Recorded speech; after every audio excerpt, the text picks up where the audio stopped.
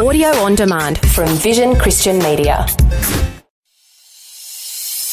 Welcome to On the Rock, God's unchanging word for changing times, with Dr. Camille Majdali, Director of Teach All Nations, Melbourne, Australia. Dr. Camille lived and studied in the Middle East, served as a principal of a leading Bible college, and now travels the world teaching God's Word. He has an extraordinary knowledge of the Bible and a dynamic ability to make God's truth come alive in a real, practical way. This episode of On the Rock will give you keys to survive and succeed in the days ahead by hearing and doing the words of Jesus. High and holy calling, to know God as well as to make Him known. And in today's program, we're going to see that Jesus is our role model in service by His action ministry.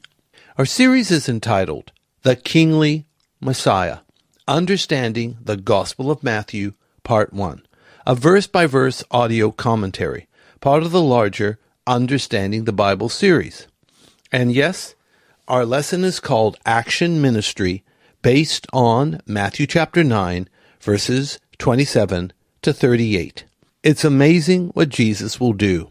First of all, there are two blind men. Verse 28 of Matthew 9.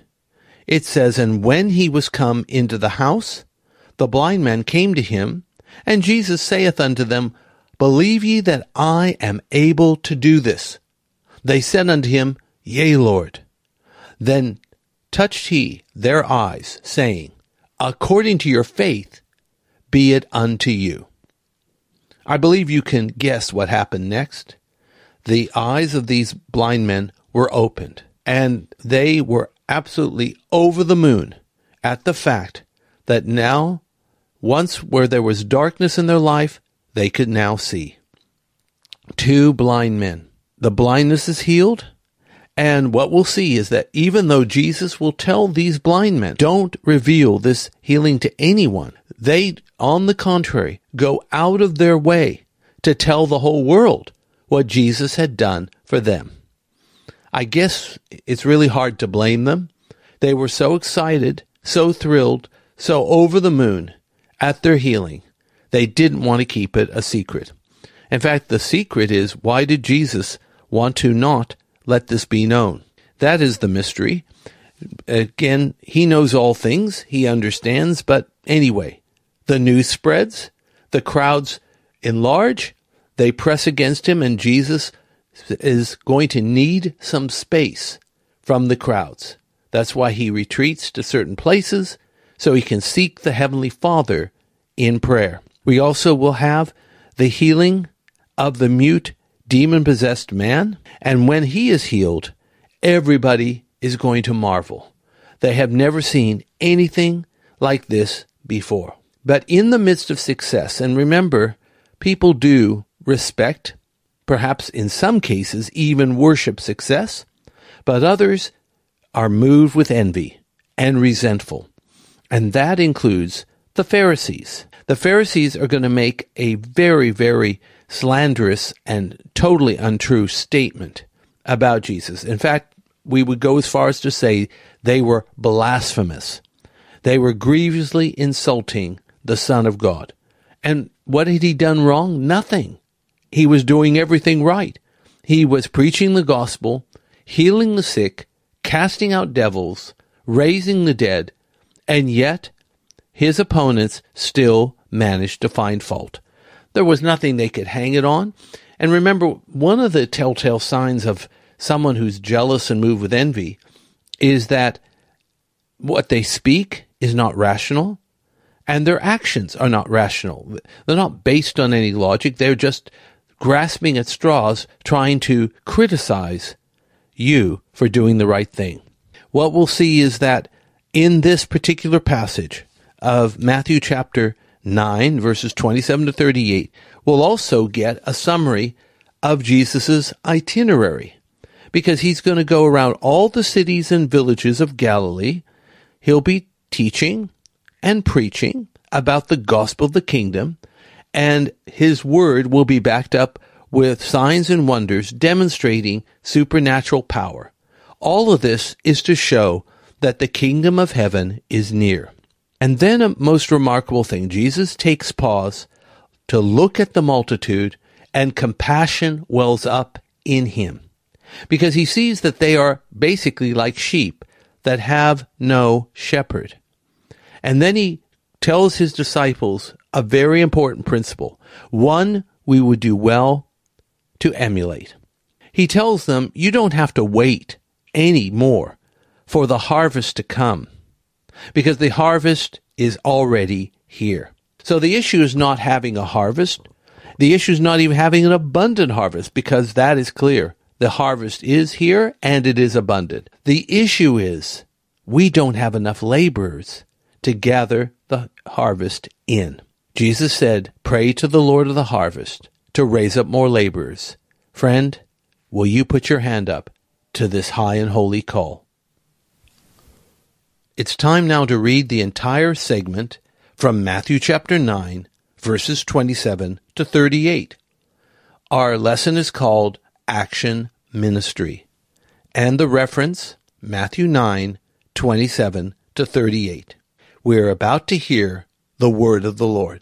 And when Jesus departed thence, 2 blind men followed him, crying and saying, Thou Son of David, have mercy on us.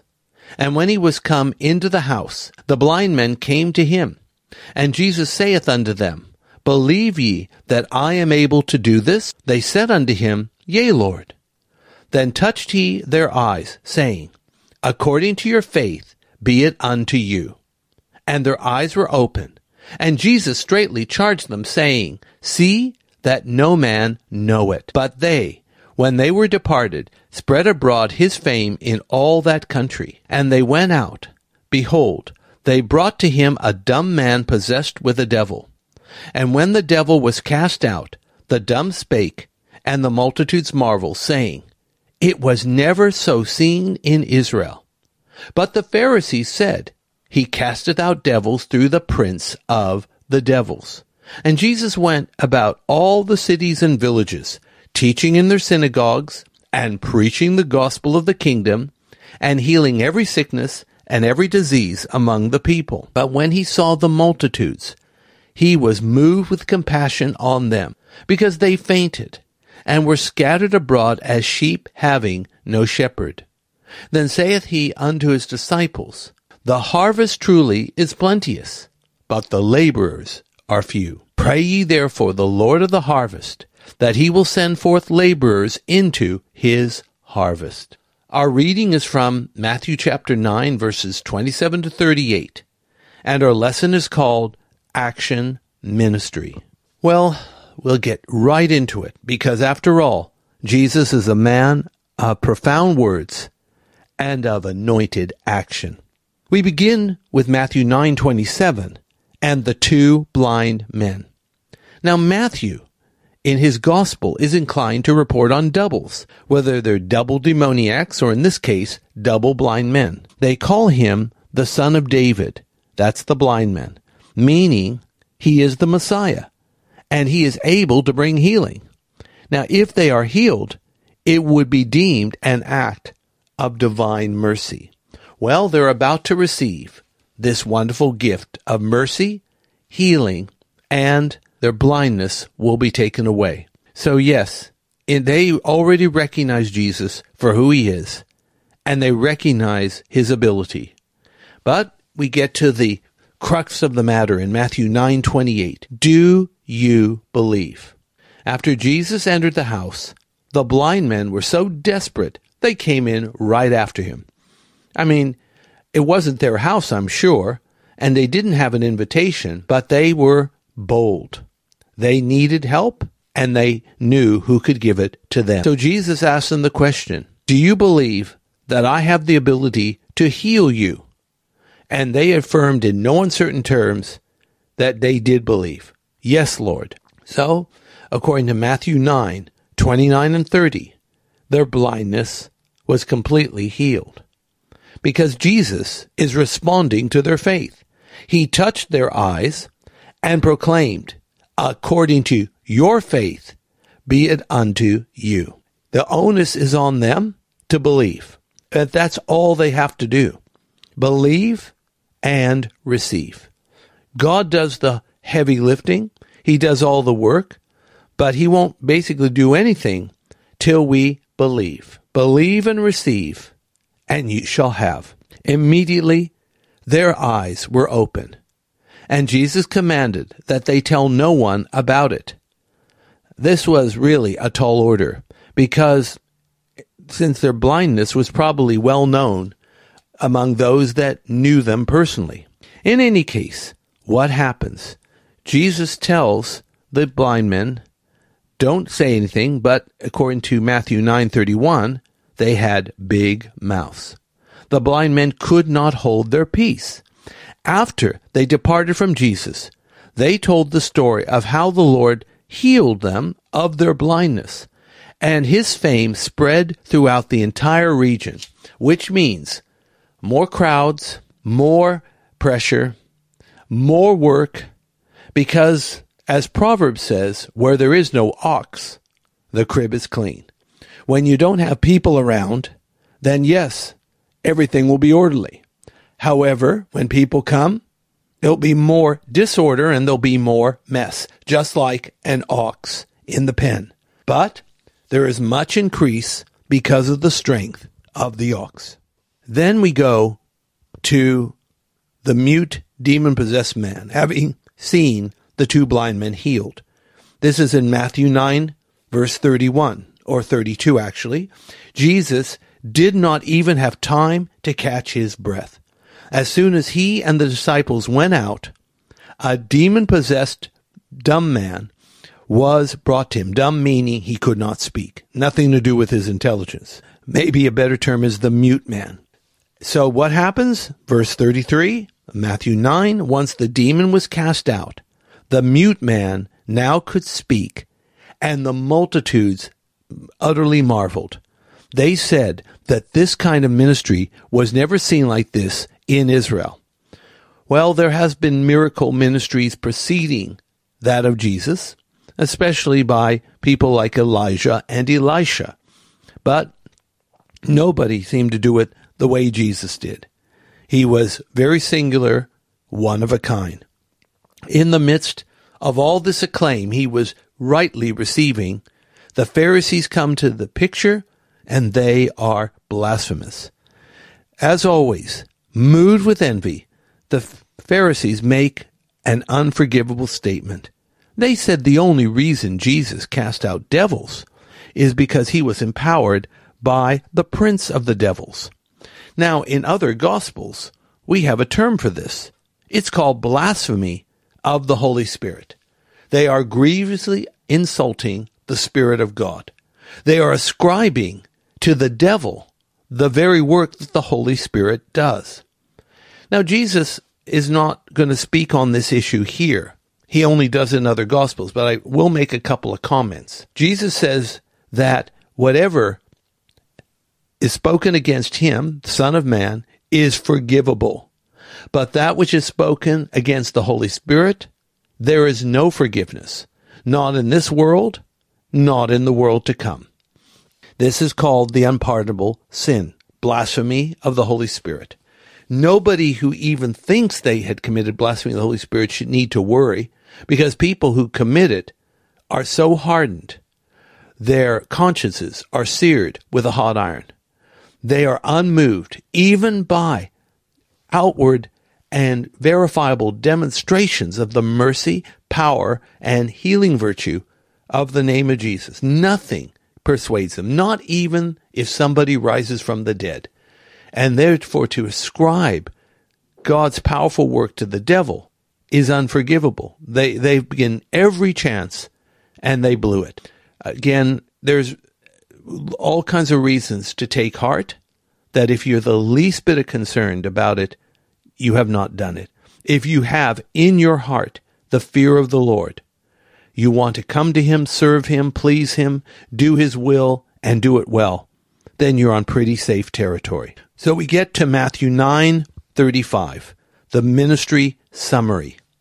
Jesus went about all the cities and villages of Galilee. We're talking about Lower Galilee, not the higher version of Galilee. Lower Galilee is in the south, Upper Galilee's in the north. Rarely mentioned in Scripture, Upper Galilee, but Lower Galilee is. He taught in the synagogues while preaching about the gospel of the kingdom of God. Then he backed up the words of the gospel with signs and wonders following, healing the sick and every known disease among people. Jesus does this well. It tells us in Acts 10:38 that Jesus of Nazareth was anointed with the Holy Spirit and with power, and went about doing good, and healing all that were oppressed of the devil, because God was with him. This is the Jesus we know, love, and serve. But then, as we read in Matthew 9:36, Jesus was very, very concerned about the multitude.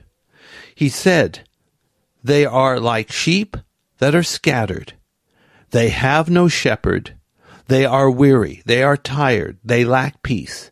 And the compassion in the heart of the Savior wells up in a very big way. Then in Matthew 9:37, Jesus comments to the disciples, "The harvest is big, but the laborers are very, very few." What I've noted in Scripture, God doesn't tell us so much to pray for lost souls. Of course, we should. It's fine. It's perfectly legitimate. But he actually goes on the assumption that lost souls will be found if there were enough laborers. That's like saying you'll have a bumper crop of a harvest gathered into your barns if you have enough people to go into the harvest field. But if you don't have enough people, even with a big harvest, the barn will only be partially filled, if at all. I can say the harvest is as plentiful today as it's ever been. And, if the church was to double in size, or should we say add another billion people to biblical Christianity, we would need a minimum 5 million pastors. I think that's a ratio of one pastor for 200 people just to cater for another billion souls that are saved. We need to pray and we need to prepare before the Lord of the harvest that he would bring forth more laborers into the harvest field. And just remember, God's will is that every true believer serves him. They don't have to be full-time. They don't have to be credentialed. They don't have to be, in other words, denominationally recognized. You can serve God in the home, in the school, in the marketplace, as well as in the church.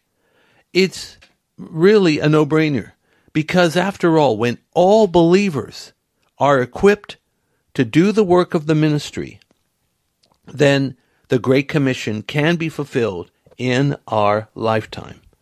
So, with that in mind, how to respond? Strange it may sound, pray to the Lord of the harvest for more laborers. 1 billion souls need 5 million ministers, minimum. And the solution is every believer is equipped by the church to do the work of the ministry. Now our lesson is called Action Ministry, and our lesson for life is this. Success will bring both great blessing and also critics. The best thing to do is to press on with the mission. That's just as Jesus did. Remember to visit us at our Facebook page, Teach All Nations Education, and thank you for liking our page. You can also go to our homepage to subscribe to the free monthly Issachar Teaching e-letter, giving you future-ready advice through articles about the Bible, victorious living, and current events in the light of God's Word. Let's pray. Thank you, Heavenly Father, that Jesus has shown us the way by being a man of action, a man of compassion, a man of the anointing, and just as he was, so should we. Help us to do these things and to do them for your glory, knowing that we will bear much fruit and we will reap in bountiful blessing. Through Christ the Lord we pray. Amen. Today's On The Rock was brought to you by Teach All Nations. If you would like more information about this ministry, to download podcasts, view our online store, attend special events, sign up for our teaching newsletter, make a donation to support this ministry, or to invite Dr. Camille to speak, log on to www.tan.org.au or write to us at Post Office Box 493, Mount Waverley 3149. Thanks for taking time to listen to this audio on demand from Vision Christian Media. To find out more about us, go to vision.org.au.